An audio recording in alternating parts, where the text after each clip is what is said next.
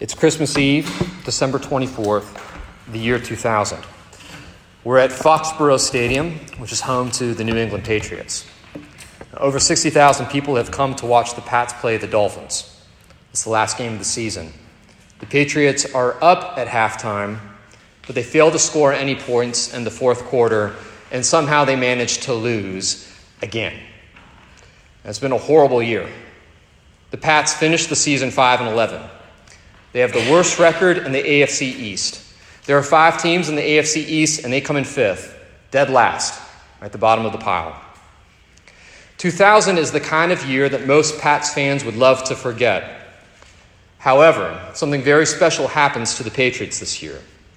In the year 2000, Tom Brady joins their team. Now, here's what's remarkable about this story. When one of the worst teams in the NFL gets the greatest of all time, nobody thought much of him. See, Tom Brady was a 6th-round draft pick. 254 athletes were drafted that year into the NFL. Tom Brady was ranked 199. That means that 198 players were picked before Tom Brady. 198 players you've probably never heard of and probably never will were picked before the most winning quarterback in NFL history. 198 players were picked before the man who would lead his team to 9 Super Bowls and win 6 of them. When Brady slipped a Pats jersey over his head for the first time, there was no voice from heaven saying, "This is my beloved Brady." There was no angels proclaiming good news to beleaguered Patriots fans. Instead, there were a few muffled yawns, maybe a couple clicks of a camera, when this 6th-round draft pick, the greatest of all time, donned a jersey synonymous with losers and losing. In the year 2000, the Pats went 5-11. 1 year later, they finished 11-5. They go from 5-11 to 11-5. It is a complete turnaround, like a complete reversal. And the difference, of course, is Brady. Now, Tom Brady was supposed to warm the bench, but in the second game of the season, starting quarterback Drew Bledsoe suffered a near-fatal injury when he was hit by Jets linebacker Mo Lewis. Brady is pulled off the bench, and he is told to suit up. He goes on to win that game and 10 others and take his team to the playoffs and lead them into Super Bowl victory. Before Brady, the Patriots were the worst, and now they are legendary. Last week, we looked at the Christmas story. It's the turn of the millennium, 0 BC. And it's a pretty forgettable year except for this fact. Year 0 is the year that the Lord of the universe, talk about the greatest of all time, right? The year that he becomes a human being. This is the year that he takes on flesh. This is the year he puts on our jersey. And this is the year he joins one of the most losing teams in all of history. When God joins the human race, he's easy to overlook. He comes as a baby. He's born to a poor teenage couple. He's born in a barn, and he's laid in a manger. He doesn't look like much. Without the aid of history or angelic proclamation, the significance of this draft pick will totally pass you by. Tonight, I want you to better understand why God comes to earth in the person of Jesus. See, God did not come to earth to kick our butts. Right? God came to earth to save our asses. He came to stand in solidarity with the human race, right? To save sinners. But he doesn't just stand in solidarity with us. He's also destined to lead this team, right, the human race, to victory. Because God is on our side, and God is also our MVP. Those are my 2 points tonight. And let's see how Luke, the gospel writer, makes these points, starting in chapter 3. Chapter 3 begins this way. In the 15th year of the reign of Tiberius Caesar, the word of God came to John, the son of Zechariah, in the wilderness. And he went into all the region around the Jordan, proclaiming a baptism of repentance for the forgiveness of sins. As it is written in the book of the words of Isaiah the prophet, the voice of one crying in the wilderness, "Prepare the way of the Lord, make his paths straight." Every valley shall be filled, and every mountain and hill shall be made low, and the crooked shall become straight, and the rough places shall become level ways, and all flesh shall see the salvation of God. We'll stop there. In the opening in the opening verses of Luke chapter 3, we're introduced to a man named John. John is a prophet. Indeed, according to Jesus, he's the greatest prophet to have ever lived. And in the 15th year of Tiberius Caesar, which was around 29 or 30 AD, this man named John appears in the Jordanian wilderness. He has long hair and maybe a bushy beard. He wears camel's hair clothes, which he cinches down tight with a big leather belt. He eats locusts and wild honey. I imagine he's a little wild and wild looking. But say what you want, right? The guy knows how to preach. In fact, the whole region is turning out to hear what he has to say. We'll pick up again at verse 7. John says to the crowds that came out to be baptized by him, "You brood of vipers, who warned you to flee from the wrath to come? Bear fruits in keeping with repentance. And don't begin to say to yourselves, 'We have Abraham as our father.' For I tell you, God is able from these stones to raise up children for Abraham. Even now the axe is laid to the root of the trees. Every tree, therefore, that does not bear good fruit is cut down and thrown into the fire." And John doesn't mince his words, and his message is straightforward and to the point. There's a sense of urgency in his voice. God is coming. He's just around the bend. Right? He's right behind me. Everyone needs to be cleansed and get ready for him. See, John is not preaching this message to a bunch of pagans. He's preaching this to religious folks too. He's saying that everybody, stoners and Eagle Scouts, prostitutes and prudes, insiders and outsiders, right? Those who come to RUF and those who don't, everybody, right? Everybody needs to be cleansed because everybody is sinful. Everybody is beautiful because they're made in the image of God, but everybody's broken too. Everybody is messed up. And everybody needs to get in the water, John says, myself included. All of us need to be baptized. All of us need to be made clean. All of us need to get ready to meet our God. Megan and I, we used to have a dog named Coulter. He passed away in February. And we loved that dog. And we gave him all sorts of nicknames. Names like Shimmy and Jimmy and Yaya and Prince. There's more. But we would call him Prince because he would love to lie on our couch and also lie in bed with us. He's a prince. But sometimes Coulter, or Prince, would leave our house. And inevitably, he would find something nasty to roll in. Some mud or worse, like a rotting squirrel in a neighbor's backyard. Sometimes we'd find Coulter sort of mid-rub, like belly in the air. Or sometimes we'd catch him sort of with his tail between his legs. But either way, right, he looked and he smelled awful. Now, when Coulter would do this, when he would roll in the squirrel or roll in the mud, we still loved our dog. We loved him just the same.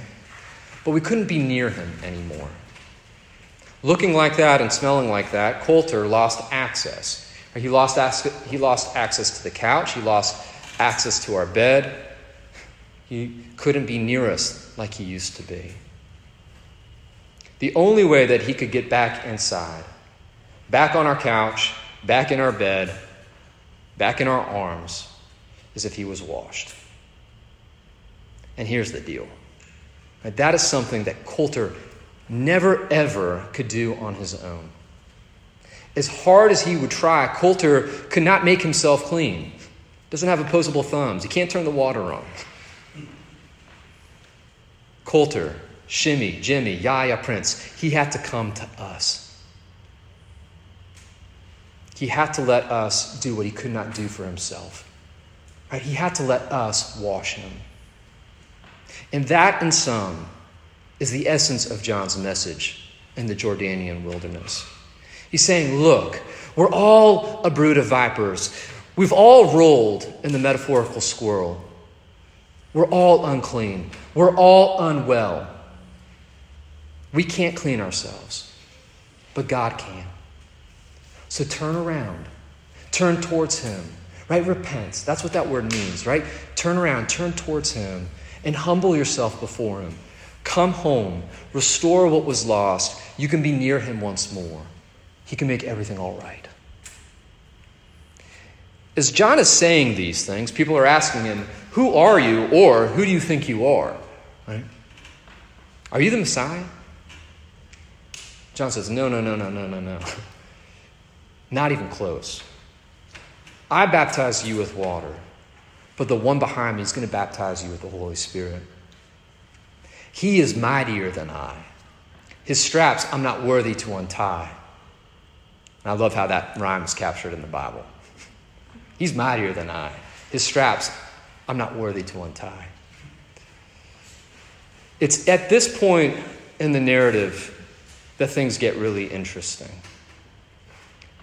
Jesus shows up to the River Jordan. John points to him. He says, there he is, the Lamb of God who takes away the sins of the world. He's the one that we've been waiting for. Stop following me, start following him. But this is where things get more interesting still. Because Jesus isn't there to win a crowd per se. Jesus shows up to get baptized. This throws John completely off guard. He says to Jesus, what are you talking about? You want to get baptized? I'm baptizing sinners. Right? I'm baptizing people to get ready to meet you. You're not a sinner. You're the Savior of sinners. So what do you mean you want to get baptized? And Jesus answers him, let it be so now, for thus it is fitting to fulfill all righteousness. I'll say that again. It kind of came out weird the first time I said it. He said, let it be so now, for thus it is fitting to fulfill all righteousness. Here's where we need to hit pause, or at least let the sort of narrative go in slow motion, because this is one of those moments in the story of Jesus that you cannot let pass you by. When Jesus shows up to be baptized, what he is doing and what he is saying is that everything that God requires of us, everything that God requires of humanity, he is willing to do himself. Everything that God requires of you, Jesus will do too. Every step that you need to take, God himself is willing to make. By birth and by baptism, Jesus Christ, God in the flesh, stands in solidarity with you and for you. That's what this means. Pop author and speaker Brené Brown says that the two most powerful words when we're in struggle are, me too. The two most powerful words when we are struggling are me too. At Jesus' baptism, God is saying, me too. Baptize me too.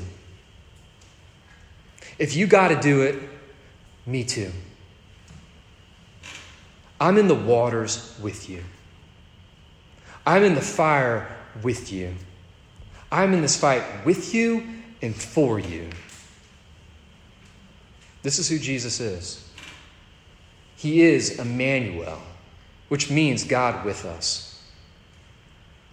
A counselor of mine named John Cox makes this point that from an emotional standpoint, the preposition with is the most powerful preposition in Scripture. We don't want a God who watches us from the sidelines. We want a God who loves us up close and personal. We don't want a God who watches us from the sidelines. We want a God who steps onto the field and plays by our side. We don't want a God who's simply for us. We want a God who is with us as well. That is the kind of God that you want. And friends, that is the kind of God that you get when you put your faith and trust in Jesus. He stands in solidarity with you. He says, me too. He will always and forever meet you where you are at because he stands in solidarity with you. God will always meet you where you are at. But he also loves you enough not to leave you there. And the reason why is because he's your Savior. He doesn't just stand in solidarity with you. He's also your hero. He's also your champion, your MVP. And that is the second thing I want you to see tonight. Jesus doesn't just stand in solidarity with you. Jesus is also your MVP. Take a look at our passage.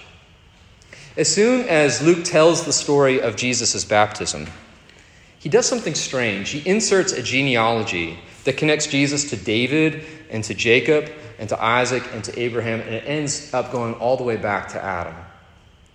I'll read it for you. Not the whole genealogy, but I'm going to pick up where we last left off. It says, now when all the people were baptized, and when Jesus also had been baptized and was praying, the heavens were opened, and the Holy Spirit descended on him in bodily form like a dove. And a voice came from heaven, you are my beloved Son. With you I am well pleased. Then comes the genealogy in the very next verse. That was verse 22. Here's verse 23. Jesus, when he began his ministry, was about 30 years of age, being the son, as was supposed, of Joseph, the son of Heli, the son of Mathat, the son of Levi, the son of Melchi, the son of Jannai, the son of Joseph. This goes on for 14 verses. But it ends, right? The son of Enos, the son of Seth, the son of Adam, the son of God. Now, at first blush, this seems like a strange place to insert a genealogy. But what Luke is doing here is very intentional. He's making the same point as before. He's saying that Jesus stands in solidarity with the human race. He comes from this family tree that stretches all the way back to Adam, the very first man. He comes from that line. He's on our team. But as you look at the roster of this team, you realize that everyone on this team has fumbled the ball at some point in time. Everybody on the roster is a failure. Nobody on this team has succeeded in loving God with all their mind, heart, soul, and strength. Right? Nobody on this team has loved their neighbor as themselves. See, Jesus has been drafted to this team that is 5-11 at best. In reality, our record is far worse, right? But that is the point of the genealogy. Right? Jesus is on our team, Team Human. He's wearing our jersey. But by connecting Jesus to Adam, Luke is doing something else as well. He's also taking us back in time, back to the garden. It was there in the garden, right, that everything went wrong. There in the garden that a snake, the devil in disguise, tempted Adam and Eve, right, to reject God, to turn their backs on him, to take their life into their own hands. Adam loses big time, and everyone else has too. But this is where Jesus comes into play. As soon as Jesus is baptized, he's led into the wilderness. And sure enough, who meets him there? It's the snake. It's the devil. And what does the devil do as soon as Jesus is baptized? He does what he's always done. He tempts Jesus to take his life into his own hands. He tempts Jesus to forsake God and others. Right? He tempts Jesus to live for number one. But Jesus won't do that. And we've all done that, but Jesus won't. We fumble the ball. We all lose. We all forfeit the game. But Jesus doesn't. He wins. And most significantly, most importantly, he wins with our jersey on his back. He wins one for the team. And here's how the story goes, picking up right where we left off. Chapter 4, verse 1. And Jesus, full of the Holy Spirit, returned from the Jordan and was led by the Spirit in the wilderness for 40 days, being tempted by the devil. And he ate nothing during those 40 days. And when they were ended, he was hungry. The devil said to him, "If you're the Son of God, command the stone to become bread." And Jesus answered him, "It's written, man shall not live by bread alone." And the devil took him up and showed him all the kingdoms of the world in a moment of time, and said to him, "To you I will give all this authority and their glory, for it's been delivered to me, and I give it to whom I will. If you then will worship me, it will all be yours." And Jesus answered him, "It is written, you shall worship the Lord your God, and him only shall you serve." And he, the devil, took him to Jerusalem and set him on the pinnacle of the temple and said to him, "If you're the Son of God, throw yourself down from here. For it is written, he will command his angels concerning you to guard you. And on their hand they will bear you up, lest you strike your foot against a stone." And Jesus answered him, "It is said, you shall not put the Lord your God to the test." And when the devil had ended every temptation, he departed from him until an opportune time. This is how our story ends tonight. The devil tempting Jesus 3 times, and Jesus passing the test every single time. In 2018, UVA's men's basketball team suffered a humiliating defeat at the hands of UMBC. UMBC put the hurt on us in that stadium right over there before they went into the tournament and did the same to UVA. But for the first time in NCAA history, a number 1 seed team lost to a 16 seed team in the opening rounds of the tournament. That never happened before. UVA became a laughingstock, and their jersey a joke. 1 year later, 2019, it seems like history is going to repeat itself all over again. UVA enters into the tournament a number 1 seed again. They almost lose. They scrape by the opening rounds of the tournament. They make it to the Final Four. It's a tough game. UVA is pitted against Auburn, the Auburn Tigers. An unanswered 12-point run gives Auburn the lead 62-60 with only seconds left in the game. There's 2 seconds left on the clock. The Cavaliers are desperate. They give the ball to their best player, a guy named Kyle Guy, who shoots a 3-pointer, just kind of chucks it at the rim, hoping, right, that they might get that they might stave off elimination. Now, as the ball is leaving his hand, somebody bumps into him. He's fouled. And what this means, to the shock of everyone there and everyone watching, is that Kyle Guy is now going to go to the free throw line, and he's going to shoot 3 free throws. Of course, the Auburn fans are furious. This is it. There's 0.6 seconds left in the game. If Guy misses, the team goes home, again, a bunch of losers. If he makes the shots, they return a bunch of heroes. Right? The fate of the game and the fate of his team rests on his shoulders and is in the palm of his hands. As he steps up to the line, the Auburn fans are going crazy. They're screaming. They're jumping up and down. They're bumping their thunder sticks. They're doing everything they can to distract Guy from making these shots. Doing everything they can to make him look the other way, to miss. Guy steps up to the line. He takes the ball in his hands. He takes a deep breath. And then he goes, swish, swish, swish. He doesn't miss. Guy is victorious. And because Guy is victorious, UVA is too. That right there, that is the point of this story. That's the point of Luke's story. Jesus puts on our jersey. He goes to the line with us and for us, and the guy doesn't miss.